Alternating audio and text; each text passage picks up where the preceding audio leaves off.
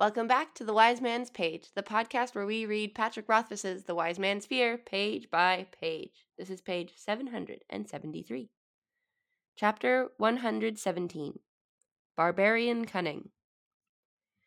The days passed quickly, as days tend to do when there is much to fill them. Vachette continued to teach me, and I turned the whole of my attention toward being a clever and attentive student. Our amorous encounters continued, punctuating my training. I never initiated them directly, but Vachette could tell when I was unproductively distracted, and was quick to pull me down into the bushes. In order to clean your foolish barbarian head, as she said. Before and afterward, I still found these encounters troubling. During, however, I was far from anxious. Vachette seemed to enjoy herself as well. That said, she didn't seem the least interested in much of what I had learned from Florian. She had no interest in playing Ivy, and while she did enjoy Thousand Hands, she had little patience for it. And it usually ended up being more like 75 hands.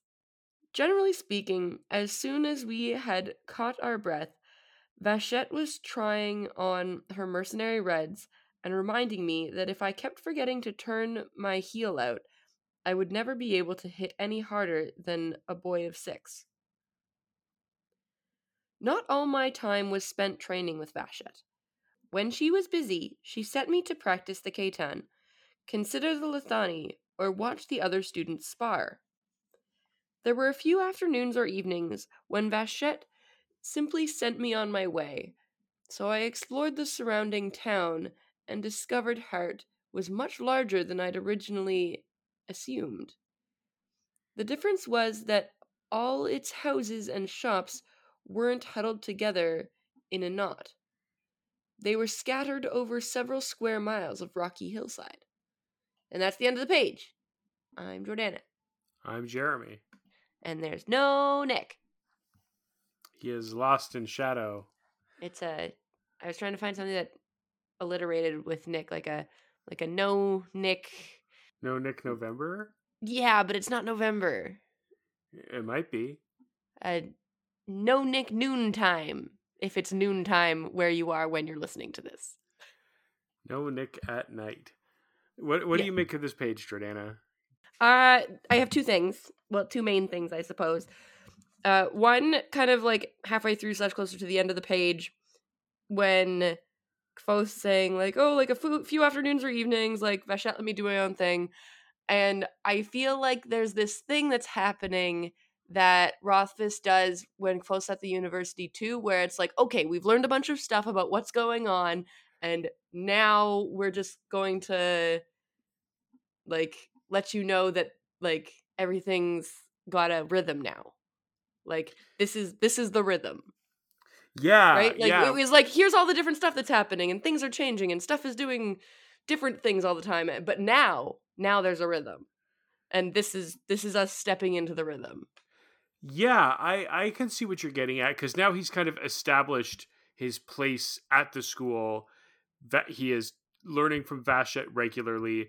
They have another kind of relationship happening in tandem with their teacher-student relationship. So what's he getting up to when he's not doing that, right? Like we have a pretty clear picture of what his training with Vachette is like, and what his relationship with Vachette is like. So until that relationship changes in some significant way, we probably don't need to spend any more page time on it. So what's he doing when he's not in class is kind of the next logical thing to think about, right? Yes. And then my other thing, unless you have a thing, would you like to state your thing before I state my thing? By all means, go ahead. Okay, so my other thing in regards to just there's more evidence on this page that this is business sex. Yeah, they're putting on ties. They're doing quarterly reports. They're talking about KPIs. I mean, it's I think it's interesting, and I was going to ask this question, so I'm glad that Rothfuss answered it for me, which was like, do any of the things he learned from Florian actually like work on the ADEM, or did the ADEM see sex so differently that it wouldn't work. And here it is. The answer is right here on the page. In that it kind of works, but not great. So I feel like that's telling, but I don't know what it's telling me. Well, I know what it's telling me. Okay, wait. Here's my ponder. Because it sort of seems like, so if Felurian arts work on the like the people in I mean, I assume that it's like everywhere except for Edinburgh. I don't know. It's, or maybe it's just the places that border the Fae are into it. I don't know. I don't know. Go ahead. What do you think? What is it telling you? I think that much like in the real world, the simple fact of the matter is that no sex technique you have learned is going to work 100% well on everybody, because everybody's bodies are different and people like different things. So there's lots so of it's things. not an Adem thing, it's a Vashet thing. Yeah. Okay. It, in the same way that, like, many people like receiving oral sex, but not everybody does, and many people are going to come from that, but not everybody can. And if you have spent 3 months mastering oral sex techniques, for example, it doesn't matter if your partner just like can't get off that way or isn't into it, So I think that's kind of what's happening here. But I also think that what's happening here is that Vashet is not that interested in her own pleasure in these moments, because, as you point out, they're not just Business fooling sex. around. She's like, I need you to have an orgasm so you can get your head in the game and think about fighting. Yeah, she has other priorities.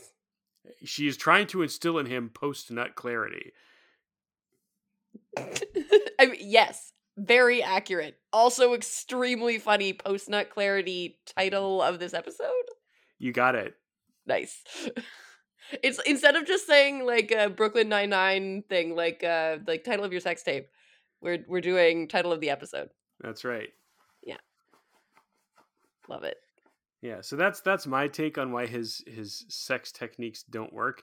And I think that's good, because I don't think that we want to give the impression that Felurian has taught him like the one weird trick to make anybody come. Like, that's not. I don't think that was Rothfuss's intention, and I think that this is a kind of an underlining of that. Like, no, she taught him techniques. She taught him like things that maybe other people haven't figured out how to do or wouldn't figure out how to do on their own. It's like watching a YouTube channel about like, here are some like things you can do in bed with your partner, but it's not going to, all those things that Felurian liked aren't necessarily going to work on other people. Right. So you see what happened here is Kvothe learned the things from Felurian and then had success right away, which I feel like sort of like, I don't want to say tricked, because that word has a negative connotation, but I don't know what other word to use right now. So theoretically, like, trick the reader into thinking like, oh, these things, they work on everybody, but really it's just that it worked on Losi. Mm-hmm. And I would wager that Felurian's techniques are probably going to work pretty well on lots of people, and she taught him lots of techniques, so maybe some of the things that he learned would please Vashet. But I think it's the two prongs of like, she's not actually that interested in her own pleasure, and maybe the way that the techniques that he's trying are just not what's going to get her going. Yes. All those things. The only other note I have on this page is about him turning his heel out, which to me, that is indicating to me, like, when I've been taught how to punch somebody, you don't just punch with your arm, you punch with like everything from your hips up, like you are torquing your body and using the power from your hips and your, the power of the motion of your torso.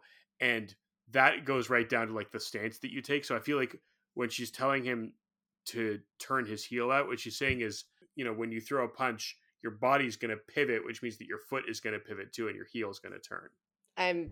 That sounds correct. I definitely can't argue against it. Good. Nor should you. Wonderful. So glad we could have this discussion. Oh yes, we can, and we have, and now we're going to have a discussion about a letter. Mailbag. This letter is from Hike U on page 681. For an ethereal being of great knowledge, I wouldn't say all knowledge, not omniscient, the Cathay talks too much. What all it does say can't be true, or synonymous with the rest of the story, or trusted. The Cathay does a lot of planting of suspicions, which tells me it's too good to be true. I trust nearly none of what the Cathay says, not at face value. Maybe this Cinder did me a bad turn once. The only thing I trust here is that the Cathay and Cinder, or rather all of the Chandrian, had some kind of deal together, some kind of business, some kind of invitation to be part of a civilization was extended between the Cathay and the Chandrian. Maybe it amuses me to set a young pup like you snapping at his heels. What if it's not amusing, but something the Cathay fears? What if Kvothe is not a young pup, but actually one with sharpened fangs? What if Kvothe actually will reach Cinder in his lifetime and his reality? Not all the butterflies are dismembered and wingless, are they? Maybe the soft creaking of your tendons as you clench your fists is like a sweet symphony to me. This one could go both ways. It could be true or exactly opposite. What if blood and bone disgust or are distasteful to the Cathay? Is the Cathay capable of hearing orderly symphony or just chaotic noise? And you can be sure. This reminds me of a coping mechanism of an insane person trying to console themselves that what they said is true. Seeds of self-hatred, Kvothe runs away denying curiosity. Haiku. What do you make of all that, Jordana? I find Haiku's letters to be lovely and cryptic. But I also I think it's like it's a weird thing to say that like you don't trust anything the Cathay says, because the Cathay is not making statements. The Cathay is saying maybe this, maybe that. It's like you don't have to trust or not trust it. It's not making a statement. Yeah, I mean, I think that is maybe the point, like, because you're right, you're totally right, Jordana. Like in all these examples that Haiku has put forward, it's the Cathay. Like, yes, obviously, it's the Cathay planting suspicions, it's planting doubts, it's planting ideas in Kvothe's head. But you're right, it's not making an affirmative statement, which is, of course, how it can get around the whatever Gias has been placed on it that it can't lie. Right? Yeah, like I'm pretty sure anything the Cathay says is true. It's just that most of the things it's saying aren't statements. Yes, it's using weasel words and wiggle room to get out of like directly saying something, right? Because there are other times where it does say like affirmatively like statements, facts, but in these examples, it is doing the thing, and like I think what's so insidious about the Cathay is that without picking apart every sentence it says word by word and intention by intention, it would be really hard to separate what are things that I can figure out are true versus what are like doubts it's trying to plant in my mind, but could be Jeremy, false. don't tempt me with a good time. We could do that. You hate it. I love it. I love it because I can hear the disdain in your sigh.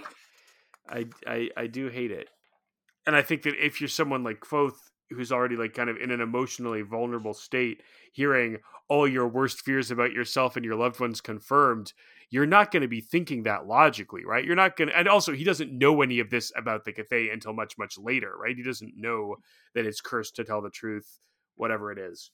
He just knows, oh, Talking Tree knows more than it should. So he has no real way to gauge what it's saying to him is, what of what it is saying to him is a true fact versus what is an insinuation. Indeed. But that's how all the most damaging lies work, I think. Yep. Thanks as always. Misunderstanding does a lot of damage. It sure does. It sure does. And the most damaging lies also like feel plausible, sound like they could be true.